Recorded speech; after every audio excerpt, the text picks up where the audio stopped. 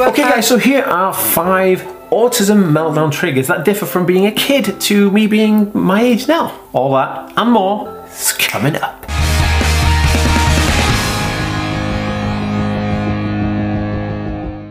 Hey guys, welcome back to the Aspie world. My name is Dan. I have autism, ADHD, OCD and dyslexia, and I make weekly videos on this type of content. So if you're new around here and you'd like to learn more, remember to hit that subscribe button by clicking the notification bell down below. And if you're watching over on Facebook, be sure to give this page a like and a follow to see more videos just like... Whoa guys, welcome back. What's going on? This is the Aspie world where we think differently daily, and my different thinker squad. What is going on? You guys are amazing. Thank you so much for joining me for another video. If you're new around here, don't worry. We're getting into the swing of things very, very quickly. And there's like loads of stuff on my desk that keeps like, I keep hitting the stuff on my desk. I don't know what's going on, you know. Anyway, so before we get started with anything else, I would just like to ask you guys to go over to Instagram and Twitter and give me a follow on those platforms, because I make content there too. And I love following you guys and having friends on there. So just go and do that. Hit me up in the DMs, you know, whatever, all that lovely stuff. I would like to thank today's sponsor, which is Timo, the mobile app designed for autism and ADHD, and I use it on my Apple Watch and my iPhone and my iPad and my MacBook Pro to help organize my day and stay on track with everything from getting up, brushing my teeth, to remembering my mask, because you know these days you have to going outside and performing a task like buying milk from the store. So if you want to check out Timo, there's a link in the description below, so please check them out. Timo are amazing. I've done a lot of work with Timo, and they're a fantastic company, highly trusted, and they get my seal of approval. Okay guys, so in this video, I basically wanted to outline 5 things that were like trigger factors that could cause autism triggers, meltdowns, anxiety meltdowns, from when I was a kid to how I am now. Because, you know, I'm 34 years old, and when I was a kid, that was a long time ago. And so some of those things, did they change? Did they not change? And this is quite a fun exercise. So I basically listed out 5 things that I feel like are quite interesting things to talk about, and then I went through and thought about how they were when I was a kid and then how they are now, and it was insightful for me because I was learning, because I was writing this down. It was like an exercise for me. So we're going to go through each one of these right now. Buckle up, get yourself a cup of tea, chill out, relax, and Dan's going to do the talking. Like, I feel like I talk all the time anyway. So anyway, if you're enjoying these type of videos, please give this video a thumbs up. Appreciate it. Love you. So number 1 is days out. Now, when I was a kid, I had an issue with, if we went somewhere like to somebody's house and they were making food, I'd have a huge issue because I'd be like, oh dang, I'm not gonna like any of the food, and I start freaking out, and I'm like, so we'd go on a day out somewhere. I knew that the cafeteria wouldn't have any food that I want, or like, you know, so we'd have to like make food at home, and we'd take them out, and if there wasn't, the food was there, and there's all the big thing, and then I would get into a tizzy where I'd just freak out and probably not even eat. And I wasn't really bothered about it because I was such a fussy eater anyway. I wouldn't really get like super hungry, but like in terms of actually just having food and knowing that I was taken care of was something quite, it was a huge issue, because food is a huge issue, because I was you know, aversion to certain textures and tastes and smells. So it was really difficult for me to actually find food when we were out, unless it was like, you know, your super simple kind of like hamburger and fries, which is just a plain burger in a bun with just fries, you know, no sauces, no onions, no nothing. But you know, that was me as a kid. Now, if we fast forward and look at me now when I go for days out, I think the issues I have is communicating my needs and what my needs are to other people. Like if we go to like the zoo, or we go to like an activity center or something like that, or we go to do, I don't know, an outing, it's hard for me to explain to the staff or the other people what I need if I have issues with certain things. And this, I know you guys can totally relate to this, so yeah, drop me a comment down below if you can totally relate to what I'm saying right now. I just feel like when I'm trying to say things, I feel like I'm talking to the people, and then they look at me blank faced as if they don't understand what I'm actually saying, and they ask me a couple of times to clarify, and I'm thinking, oh my goodness, am I making any sense? Is this gibberish? Am I blubbering right now? And I guess to a certain extent I probably am, but you can see how they differ, you know, like, because I'm older, I can take care of my own food, and I can take food with me, and I'm in control of that because I'm in control of my own life the whole time I'm out.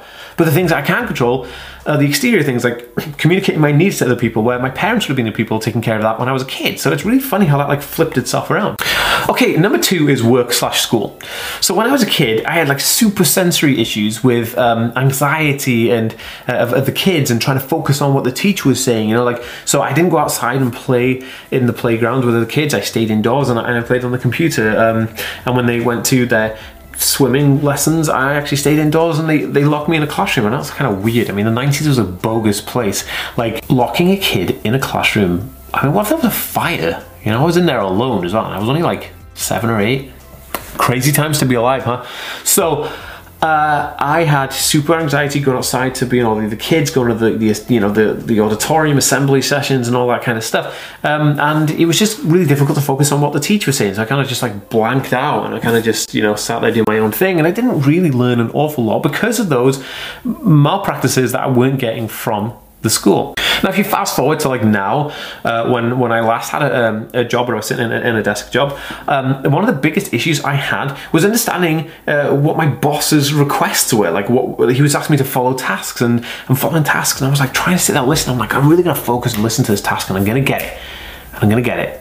And I didn't get it. And I'm like, dang it, I didn't get it. Dang it, I didn't get it. I don't understand what he's saying. I had to email him and ask all the time. So trying to understand what my boss was saying, trying to understand the complex nature of offices and the sounds and the he and the phones going and that was a vast different world to that when I was a kid, because when I was a kid, all I had to do was worry about focusing. But when I was an adult, focusing and taking on tasks and answering the phone and being around other people in a strange environment, whew. Yeah, there's no big question as to why I became self-employed, really, is there? Okay, so number 3 is supermarkets. And this is interesting.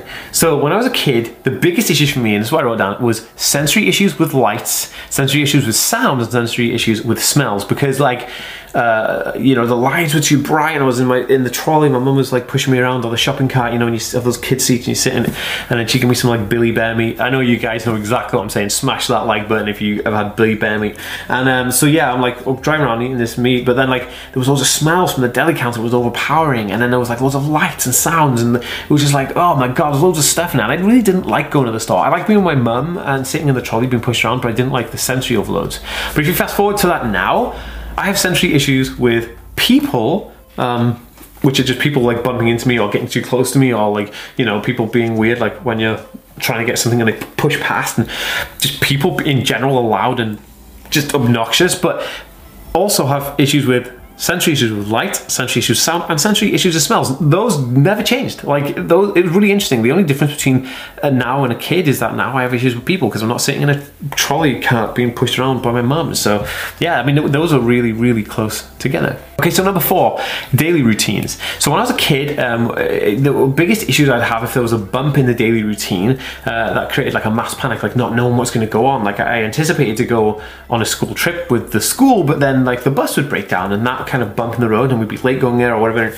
That would all like freak me out, and I'd have like a huge kind of like worry attack about that, and it was something that I didn't like, I was all dead quiet, and it was just hard. It was just not a nice experience. But if you fast forward to today, my biggest issues now is trying to plan my routine with actually having external pressure from outside. So I'm trying to plan my day, but then you have unexpected external pressure from outside, like, oh, the doctor calls and you have to go to the doctor's office, or like, there's something wrong with the internet in the house. I have to phone somebody to do the internet, and it's kind of weird. It's like the responsibilities have changed rather than just focusing on the routine, and I have to focus on the routine and hopefully nothing goes wrong in that. But also all this external stimuli, which I was protected from because my parents used to take care of it, all of that stuff gets lumped on top as well and becomes quite overwhelming, and that can send me into a triggered meltdown, which is quite interesting because about a year or two ago I actually had a huge trigger where the postman would knock the door or put a letter through the door. I'd like freak out, and like I had such bad anxiety that I wouldn't even go outside. I wouldn't go out anywhere because like between 8 and 10 o'clock in the morning I'd just worry. I'd sit in the office here like shaking, like, oh my goodness, like what's going to happen? The postman's going to knock the door, and it's like, it just worried me, even to the fact that Naomi, my girlfriend, had to come down and like get the postman deliveries when they came. But yeah, with a bit of like therapy and some medication, I kind of overcame that. But still, it's things like that that really impact me in today's society. So, and number 5 is clothing. Now this is really interesting.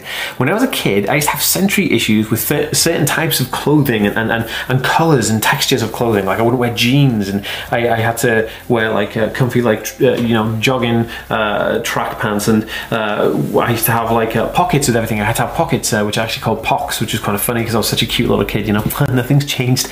But I had to have pox in my trousers, and I had to have like comfy, just like dead soft wear. But if you fast forward it now, the really interesting thing with clothes for me was having to choose. The choice of wearing clothes was 2 things really. The one is the choice of wearing clothes. Like I'd come down, I'd look at my wardrobe, and I'd be like, oh my goodness, like what do I wear? And that choice factor was really worrying and gave me anxiety, to the fact that I just used to wear like what I had on, pajamas or whatever, just bit slobbish, really, I guess.